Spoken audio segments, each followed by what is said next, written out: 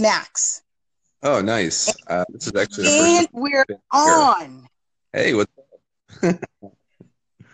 I'm with I'm on with Eli Haddad. This is another real estate bite. These impromptu segments that we get to talk all things real estate.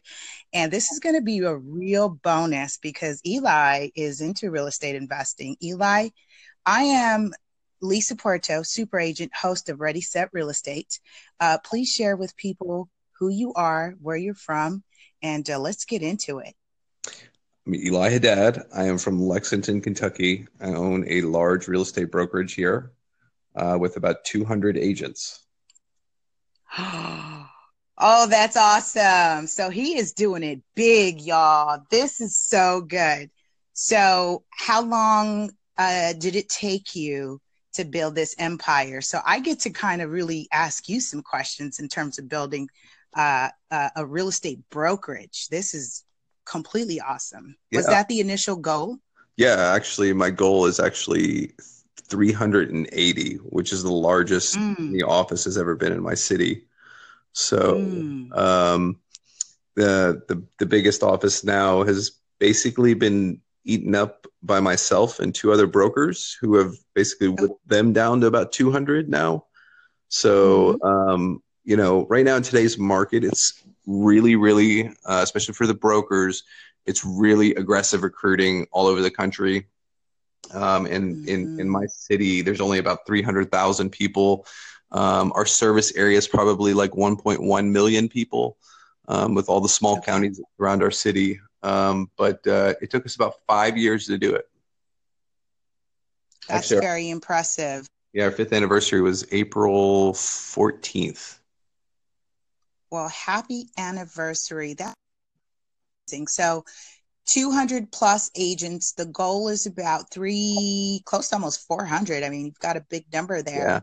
Yeah. And with that being said, so what's the focal point in terms of your real estate brokerage? Are you residential, commercial? What aspects in terms of I would say what is your business focus on? we're probably 99% residential. We do have a couple of big commercial brokers that work out of our office. Mm-hmm. But with the commercial deals, they're three, four deals a year, and they're pretty satisfied Mm-hmm. with what they do.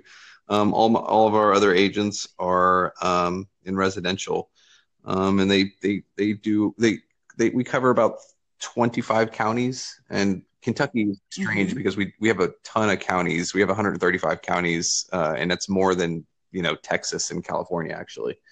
Um, so Great. it's mainly what we do is a lot of residential. That is so awesome. So mainly residential.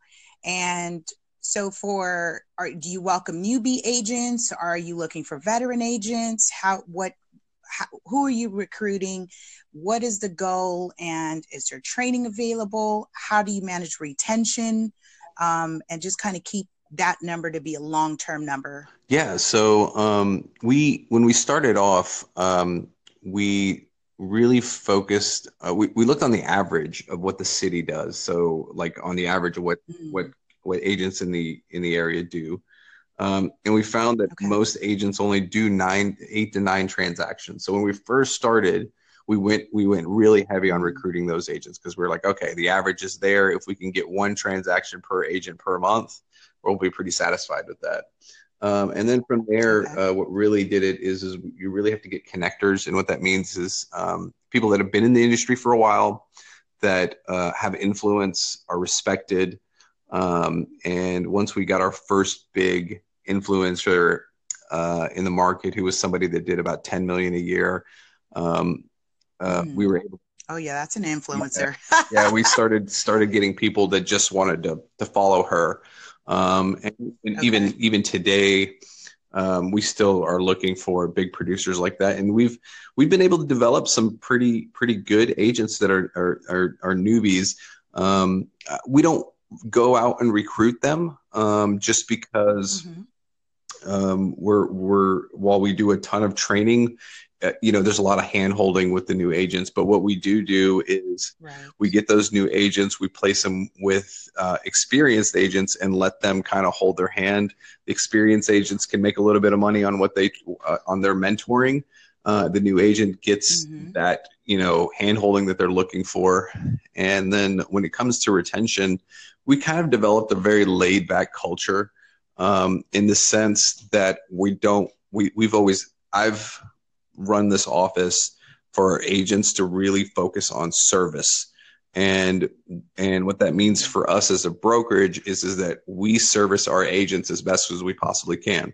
So what that's entailed is our retention rate is around 92%. And if I compare it to any office over 100 agents, they're all around the 70% mark. So we do a really good job of that. And the other thing is we don't hire, if we hire part-time agents, it's because they're kind of entrepreneurial spirit. So they're out there doing other things in real estate. And we're not looking, again, we don't just push a bunch of sales. We want, what can we do to take care of the clients? And then we do that brokerage down. Now, that's all very good points. So for those of you who are listening and you're talking about building this real estate empire, especially from a brokerage standpoint, I really like to hear that this model here is, I like your approach initially in terms of going after an influencer. I think that's a great tactic. And being able to then use that as a leverage to essentially, like you said, you're not aggressively recruiting, just kind of newbie agents, which it's so funny. I spoke with an agent the other day and she said there should be more agents or more brokerages doing a buddy system for new agents. And so I think that's a really good point that you mentioned. And for me, I just finished my day. And so for our listening audience, and for those of you who are new to the show, and our show, Ready, Set, Real Estate, actually supports our nonprofit, which is Real Estate 100 Youth Foundation. It is this country's first real estate focused nonprofit in the country. And we are grooming the next generation. And also we're an advocate for real estate literacy of all ages worldwide. So I just brought on our first 9th grade real estate intern, and he was with me. This is his second weekend. And so he got to shadow, and he's going through my day-to-day business and seeing whether if this is something he wants to do in terms of sales, or he gets to be exposed to other things in the industry. And especially when people are looking at the ROI, the return on investment, the risk versus reward, and the commissions or the volume or the payout, oftentimes people feel like they want to be in sales, but then that, like you said, one thing I heard you say is that entrepreneur spirit. Not everybody has it. There's some people that may want to be behind the scenes, may not be a people person, may not be able to just on the spot do something like this, right, Eli? It's not for everybody, that's for sure. It's not for everyone. And so we want to encourage that, although maybe the 4-year college academic track record may not be for them, there are other things in this industry that might suit them, and we can still support that, especially when we know that this is $1 trillion annual industry. This is $1 trillion annually industry, and that's not just in sales and commission. So we want to expose more people to that.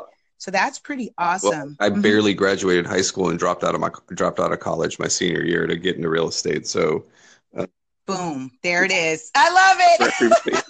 It's not for everybody. So it's not for everyone. Exactly. And this is exactly why we founded the nonprofit, because we know that 82% of students are actually not attending college. So what are we doing with that large number of, let's say, the next generation who is trying to find their way? So we get to expose them to all aspects of the industry.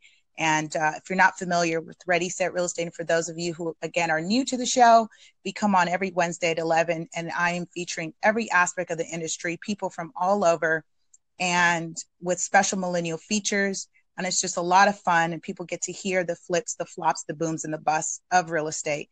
And it's raw, uncut, unscripted, and just people get to learn, and we get to learn and grow together. So It's really nice, lots of fun. And Eli, this is what I'm enjoying about doing these. When I throw it out there and say, hey, who wants to talk about real estate? We can do these really raw and scripted, just building and connecting with people from all over about what they're doing in real estate and, how they like it or, maybe some things that they've learned. So I want to ask you this question in terms of growing. What has been a learning curve for you? I kind of some of the growing pains as you go from 10 agents to 200. I think the hardest part was knowing when to hire more staff. That was like, because there were just moments where I just got caught and just basically got punched in the mouth and just wasn't prepared. And so now we're kind of like, I'm averaging hiring 2 agents a week right now. So I've been able to kind of build models and say, okay, at every 70 agents, I need to hire a new person.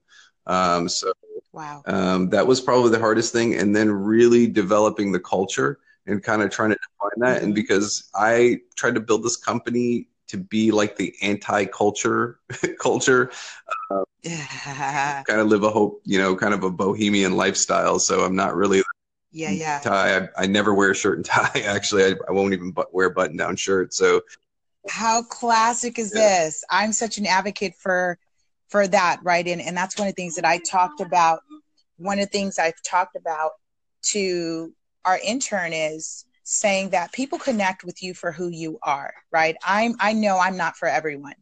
My style of working, just all of that. And that individual has to know that. So I really commend when you say you're supporting or creating that culture that is anti what we've seen about the business, very stuffy, very suit, people glued to their cell phones. Like I laugh about this, the sitcoms and the cartoons that make fun of our industry because of that, right? Definitely. We saw there's a classic episode of Marge Simpson in a blazer with her name badge, and and it's like, this is what the industry thinks we look like. Oh yeah.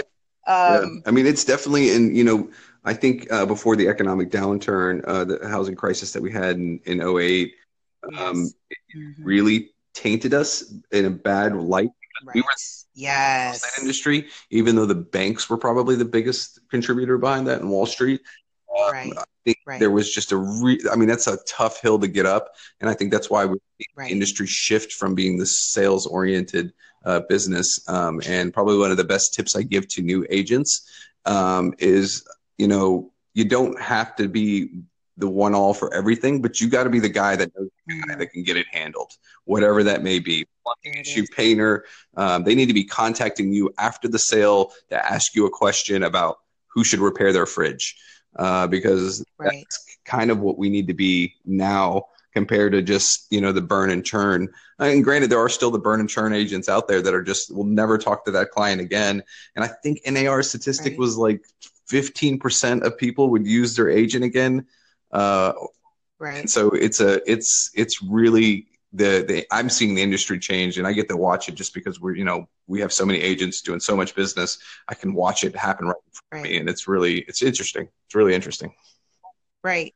And here's what I love about what you've just said, because for those who have been connecting and building and sharing with me as a growing part of what we're doing, they get to actually hear somebody else say what I've been saying in terms of the culture, the housing crises. Actually, super agent is my federal trademark. Yeah. That was born out of the housing crisis, because when I look at an industry that has been tainted, I said, how do people distinguish me from everyone else who may had something to do with that? And I know I was advising clients in a very different direction because I was operating from a different space, And so I had asked myself, how do we distinguish? So any last remarks, Eli? This was super fun. We're going to get ready to wrap it up. Believe it or not, 15 minutes just went just like that. But I love the tips. Any last remarks? Let's do this again. Let's do this again. Absolutely.